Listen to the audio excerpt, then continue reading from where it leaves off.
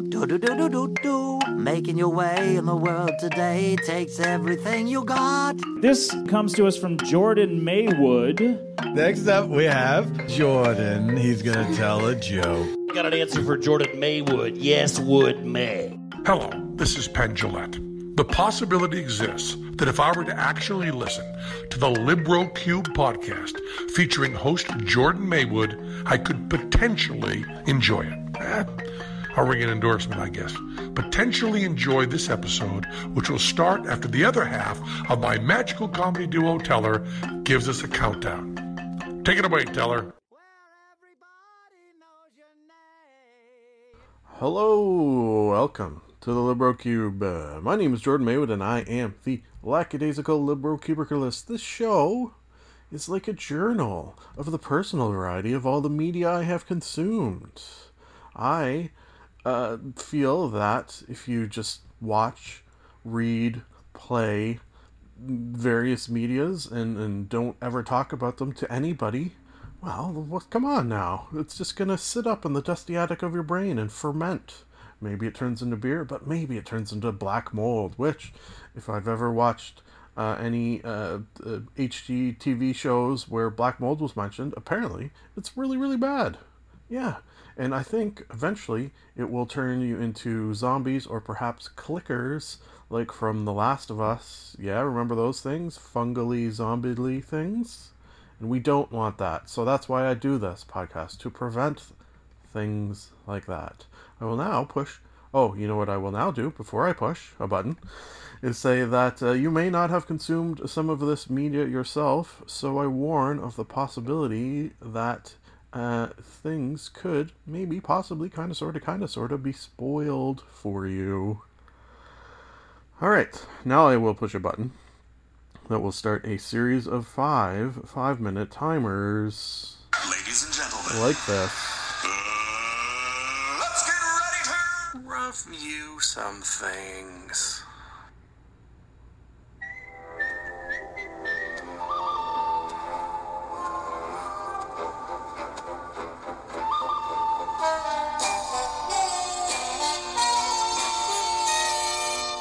Movie monologue. Today's movie monologue sponsor is Aquarium Bongs. Thank you for that sponsorship.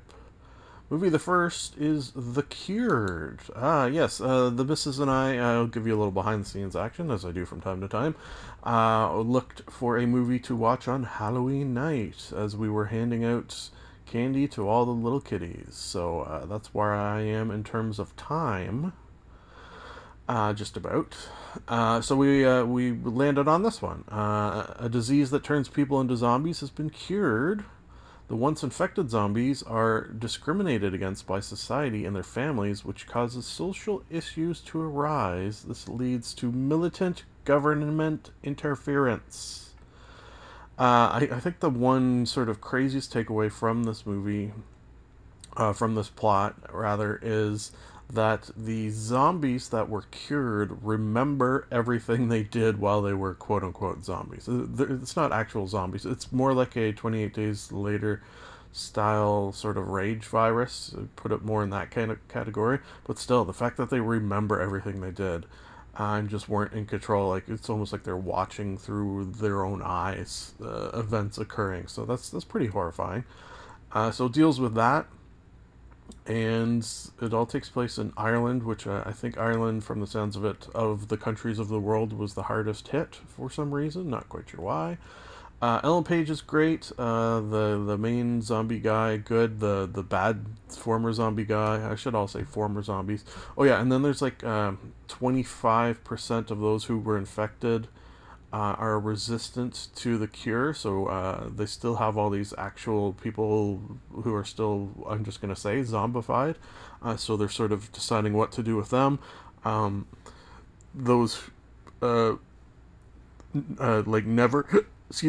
who were never infected basically just want to kill them, with the sort of fear of having this happen again sort of thing. So a lot of the politicians are using fear to get elected.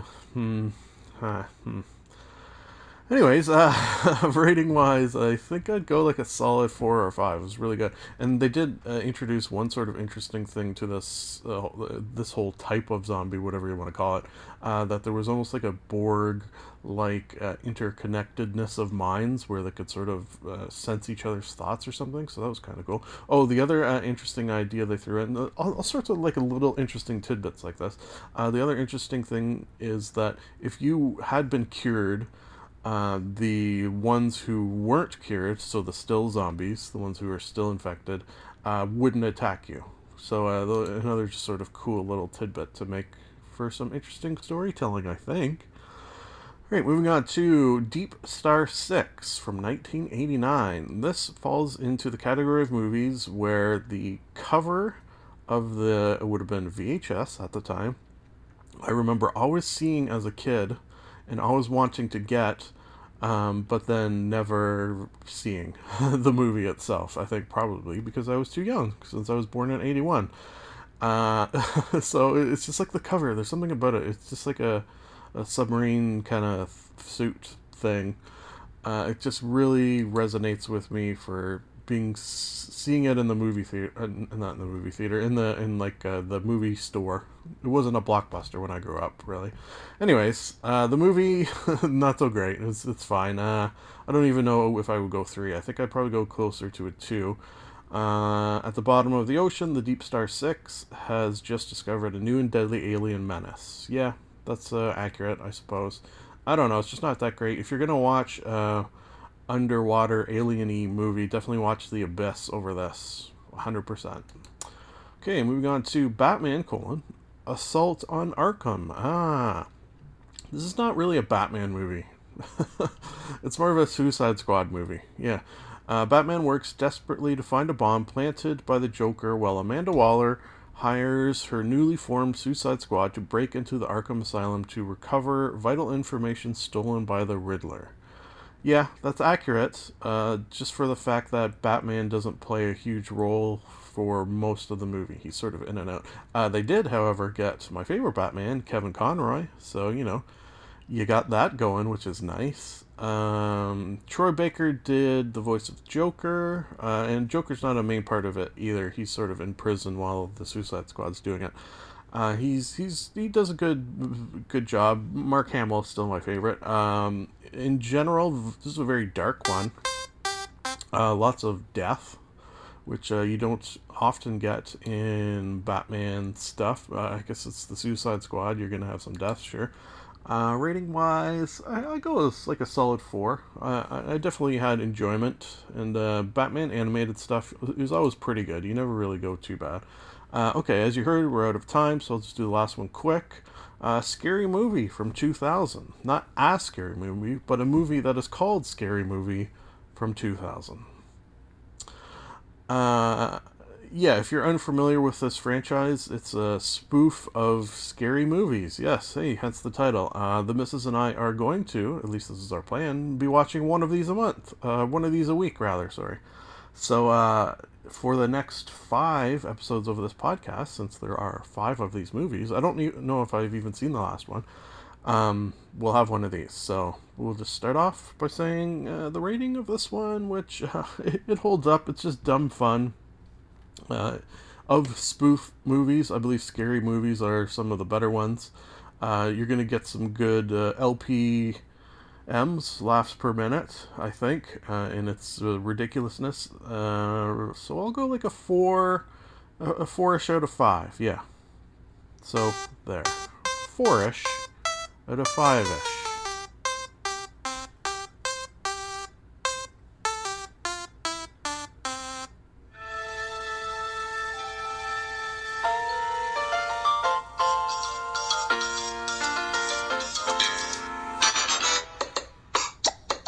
Television Talk. Today's Television Talk sponsor is the Mouth-Watering Guard. Thank you for that sponsorship. Okay, this is sort of a mini-series, I guess you would say, in that it's just 4 episodes, but we're going to count it as a TV show. So there.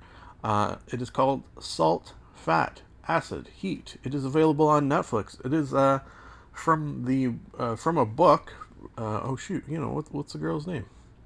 Let me find her name. Docuseries based on the award-winning book explores the essence of cooking and vital ingredients at the heart of a great dish, starring Salmon Nosrat. Nosrat.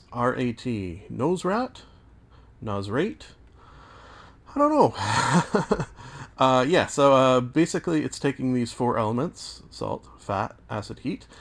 Each element is getting its own separate entry into the series, so that's why there's 4 episodes. And basically it's a cooking travel show, I guess is how you would explain it. And what more to say, really?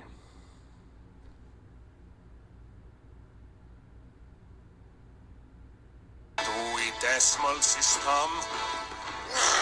Other than it's really good. 5 out of 5. Book banter. Today's book banter sponsor is Larn Bed's Sleep number 10,000. Okay, so I finished the series, The Book of Words by J.V. Jones. The final entry in the trilogy is Master and Fools, and I gotta say that it is so good. Yeah, loved it. I think I gave the first book a 6 and the second book a 5 out of 5. Last book I'll go 5 out of 5 as well. I'm not going to do 6, just for the reason that although I did like the ending, there was, it didn't really, I guess it tied up all the loose ends for the most part, but it tied them up so quickly. I almost feel like a 4th book would have been possible, and they could have taken some more time with sort of the events of the main character goes to the island, and he does what he has to do, the island of Larn. What he has to do to fulfill this prophecy, yada yada, and then he's got to travel all the way back and sort of stop the main bad guy. And it's the travel back and the stopping of the main bad guy, that it felt a little rushed, actually. Rushed, but because of the speed with which they sort of did it, it was like, it was definitely difficult to put the book down towards the end, because things were happening, and it was just pretty crazy. All in all, this has turned into one of my favorite trilogies that I've read, just sort of period, in the realm of fantasy. Highly recommend. I'm sort of trying to speed through things here, Television Talk Book Banters, because as promised from last time, and I'm sort of going to start now and we'll mingle it into the game Gabbin, since they go hand in hand. I'm going to finish reading the Drowshank Redemption Recap, which if you listen to the last episode, you'll know I'm running a D&D campaign, and this is a recap of the episode. So I sort of started it and gave a few tidbits behind the scenes in the last episode, so feel free to listen to that first. And then here we go. And this will probably work into Game Gabbin as well, because it's a story and it's a game. That's D&D, folks, right? It's a story and a game. Duke Palpatine's map likely would have been helpful, but Ragnar, Theranam, and Grimm did not get to use it, as just as they were about to start their journey, the 3 were peppered with poison darts that knocked them into unconsciousness. Days, perhaps weeks of travel through the Underdark, passing in and out of a paralyzed sleep, flashes by, so that it is impossible to tell where they are going or how long it took them to get there, until they groggily find themselves in a dark and dingy prison cell with all their items except a tiny snake. Wonder how they smuggled that in. And perhaps the most worrisome of all, no powers, magic or otherwise. With no tools other than their wits, the team bides their time until they notice patterns in guard movement. Grim Miles was eventually able to mimic the speech patterns of one of the guards, allowing him to deceive the female Drow, who once a day had to recast the spell that cut the cell off from any magic / powers the team would normally have. The loss of an eye when she peeked into one of the Swiss cheese-sized holes at the front of the prison wall meant that all thoughts of recasting the spell fled from her mind. This allowed Grim to shadow step out of the cell, and perhaps parts of him thought of leaving the other two behind, but once he scoped out the immediate area and found all their worldly possessions, the possibility of escape became much more likely. Eventually, using a patch made from the cape of many things created a hole and a pit the team used to gain their freedom. Only took them maybe 20-ish days or so. I was sort of rolling for days imprisoned, combined with how often they were fed. So they were getting levels of exhaustion as that happened. Let's just wait for this.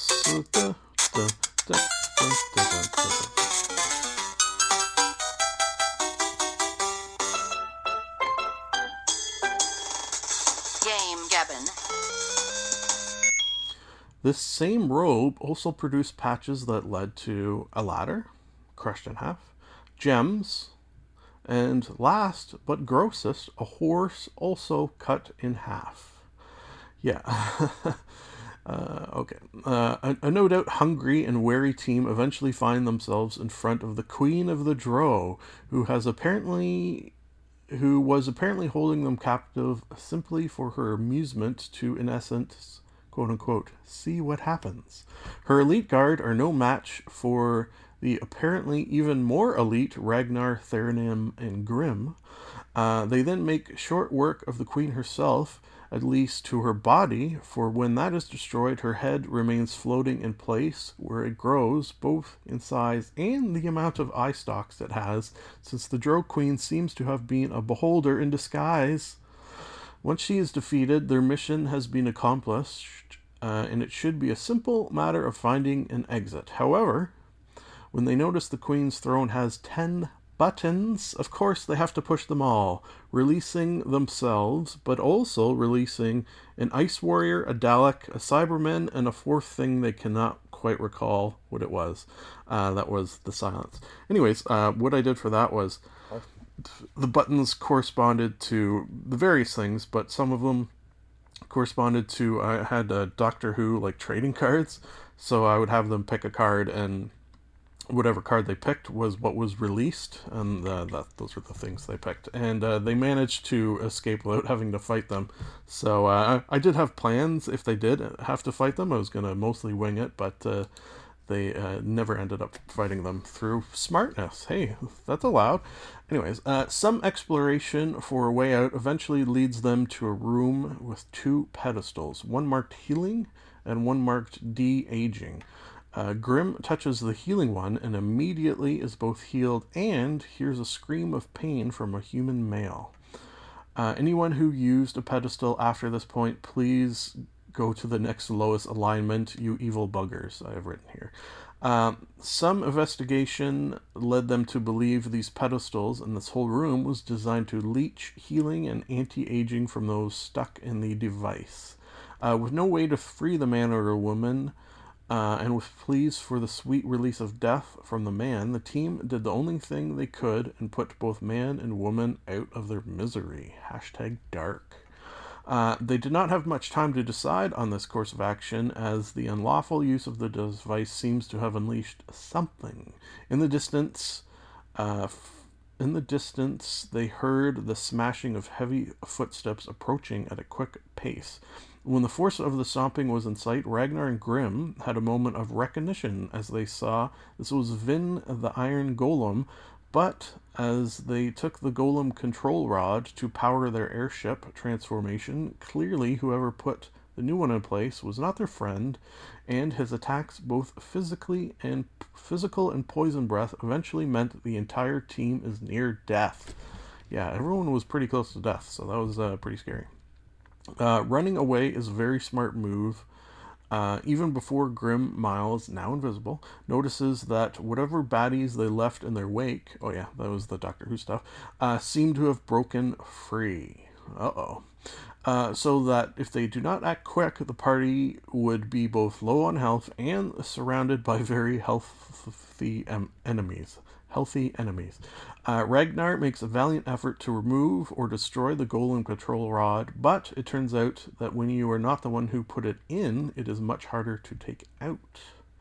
A mad dash to what fortunately is a room too small for the iron golem to enter is all that saves them. Even the barred door will not hold forever, and as the golem smashes the rocks and the door, other sounds of otter beasts can be heard gathering outside clearly with the desire to break through and exterminate them. At first the room the team is in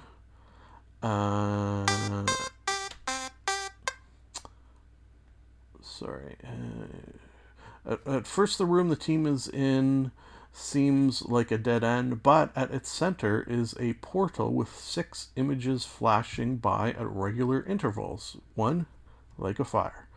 2, barren, frozen wasteland. 3, futuristic looking city. 4, grassy plains for miles and miles. 5, pitch blackness, but its very sight hurts your eyes. 6, land of fairy with unicorns and rainbows and fairies and such.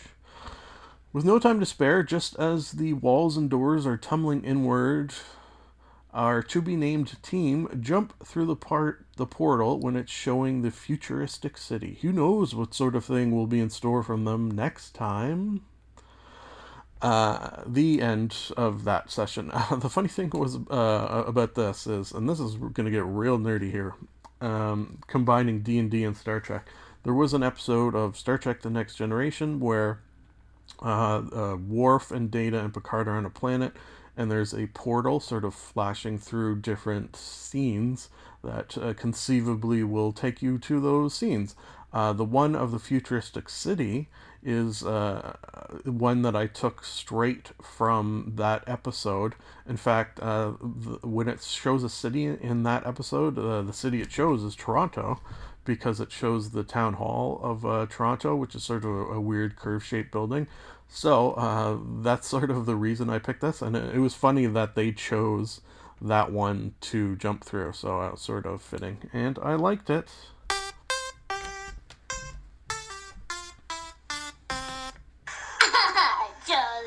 Charlie bit me. Friday, gotta get down. Just let me. Is this real life? Internet Intercourse. I like turtles. Today's Internet Intercourse sponsor is the Lusty Argonian Maid. Thank you for that sponsorship. Okay, item the first is a combination of 2 items from Polygon. I did write it here. Specifically from Brian David Gilbert over at Polygon. He's done 2 videos that are probably my favorites of all the ones on Polygon, which is saying something because they put out really good, usually always video game related vids and articles and such. The 2 in question are one in which he has read every single book that is located in Skyrim, and one in which he has tried, and I think succeeded for the most part, to make sense of the Zelda timeline, which, if you are at all familiar with the Zelda games, the timeline of them is inconceivable, let's say, as well as Sean would say, inconceivable. So he takes a humorous and funny approach to both of those. The reason I like the Skyrim one is because I do have them all. Like, there was a PDF floating around where someone had compiled them all, and I did get a copy, but he also rated them, ranked them, and sort of gave a sub-list of ones that are actually worth reading, so I did read a few of them rather than read them all. So I very much appreciate his work, which allowed me to read, I read the 4-part one, what is it, Beggar, Thief, Warrior, King. Yeah, those are the 4 parts of the book, and it was interesting. I read it actually while I was getting my winter tires put on yesterday, so thank you for that. He puts a link to all of the books in that video, so another reason to go watch it. Hey, why not? Okay, next is Fallout 76. Yeah, man, I'm getting excited about this. My specific question here is, should you watch streams before you play a game? And that is an actual question I am asking myself. And I'm sort of swinging back and forth. I think the story is the thing that you don't want to. Like, and so far I've been pretty lucky, and I've only watched, bits and pieces here and there, and I haven't had anything spoiled. But what I have had happen is my interest peaked, my curiosity peaked. So I think it's a fine fine line that you can walk, where you'll watch streams and you can have things spoiled, and then when you experience them yourself, they will be dulled. Or you can do like I have been lucky enough to do so far, and watch just enough to be like, oh yeah, that looks cool. Oh, I can't wait to get my hands on it. And I do now have my hands on it, and it is next week. Or still got some time. So I can play the beta, and maybe I will. I'm kind of debating that as well. That's another question. If I play the beta, will all my progress be lost? Curious. Anyways, so I just wanted to sort of pose that question to you. Next is Joey Coco Diaz Everywhere. Yeah, he's plugging his stand-up special, which I also watched, and I highly recommend you do. It's called The Degenerates. It's on Netflix right now. Him on any podcast is podcast gold, period. Doesn't matter who the host is, what format the show takes, just to hear him talk. You know what, one in particular sort of is jumping out at me because it was just sort of very interesting and got really deep, as he was on the Duncan Trussell Family Hour, which sort of takes many different turns into the metaphysical and, as I like to call it sometimes, brain stuff. So very much enjoy that and recommend you check it out. Last but not least is Matt Coville Weekly Vids. Yeah, Matt Coville, or Coville if you prefer. He does D&D related content. I don't think it was a regular poster, like he would post every once in a while, but I think he's done a Patreon, which has allowed him to post a video a week, or sometimes more than one video a week, and it's been a goddamn delight, because he really knows his D&D, and doesn't talk about it with a I know everything sort of. He doesn't come at it as a person who knows everything and is saying this is the rule, this is what you have to do. He's always sort of doing it with like a question, or saying it as his opinion and giving different sides to subjects. So some of the ones like fudging die rolls, that's a good one. Anyways, check all that out, folks. We've made it to the end, or have we? It's nice to be nice to the nice. Done and done. And I mean done. Done and done. I like Ron. This is the end of the show. A sincere thank you for listening. Time to plug some things, and I do not mean butts. You can like us on Facebook. You can follow Jordan_Maywood on Twitter. You can subscribe and comment on iTunes. Lastly, if you would like to contact the podcast, you can email jordan.maywood@gmail.com. I would like to conclude that I am not a robot, and that I have a theory. I've got a theory that it's a demon, a dancing demon. Something isn't right there. I've got a theory. The best is yet to come, and babe, won't it be fine? You think you've seen the sun, but you ain't seen it shine. Wait till the warm-up's underway. Wait till our lips have met. Wait till you see that sunshine day. You ain't seen nothing yet. The best is yet to come, and babe, won't it be fine? The best is yet to come. Live long and prosper.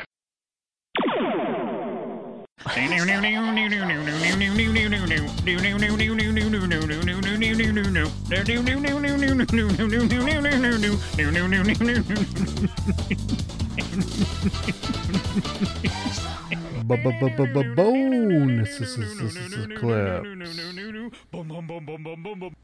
Yes, a bonus. Bonus conversation cleanup sponsor is Giant Spider Massage. Thank you for that. Okay, folks, you know what we're here for. Doctor Who seasonal episode 4.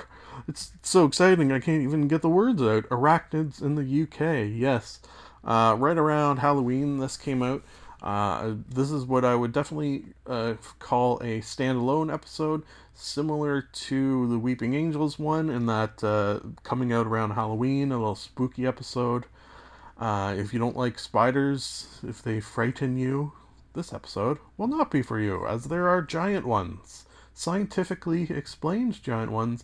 Although one thing about spiders of a certain size is I do believe they stopped working from a mechanical sort of point of view. Like their size would sort of crush them. So when they're getting to be the size of small dogs, I think I heard it explained once that spiders of that size did exist in like prehistoric times, but that's when there was much more oxygen in the air, so they sort of breathed easier or something like that. I don't know. I've heard explanations why spiders could exist to a larger size back in prehistoric times. I think that's a thing. I think I am not making that up. But, who's to say? Who's to say? Yeah, this is very much like a sort of a classic Doctor Who feel. And it's just, scary, spooky, giant spidery fun. And rating wise, I'll go 5 out of 5. Yeah, the Doctor shining through pretty good in this one. Oh, and the ending. Oh, I love the ending. The ending is just sort of like, and this is not really giving anything away. If you know that the series didn't end with this episode, this is not giving anything away.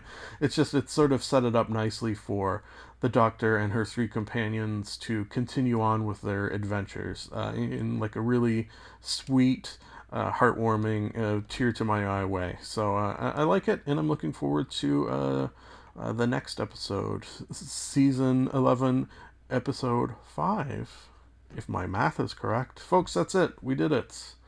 We did it. It's still nice to be nice to the nice, as far as I'm concerned.